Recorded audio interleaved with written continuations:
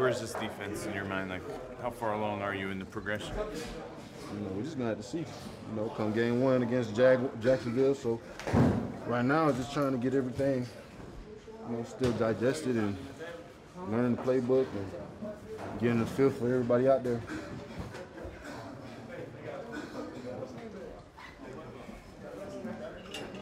I think this game was indicative of the kind of pressure you could put on quarterbacks this year? What's up? Was this game indicative of the kind of pressure from a lot of directions that you guys could put on quarterbacks?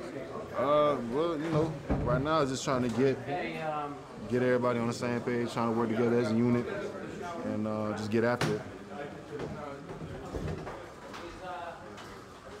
Did this look and feel a little bit like, or maybe a lot like what you want this defense to look like? It's still a work in progress, obviously, but not giving up a third down, things like that.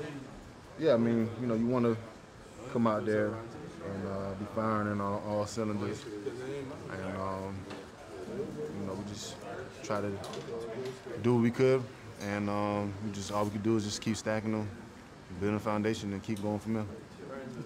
Would Kerry Window surprise you, or no? You kind of respect? He's been working hard. He's been working hard all season, all OTA. So that's something that I think everybody expects from him.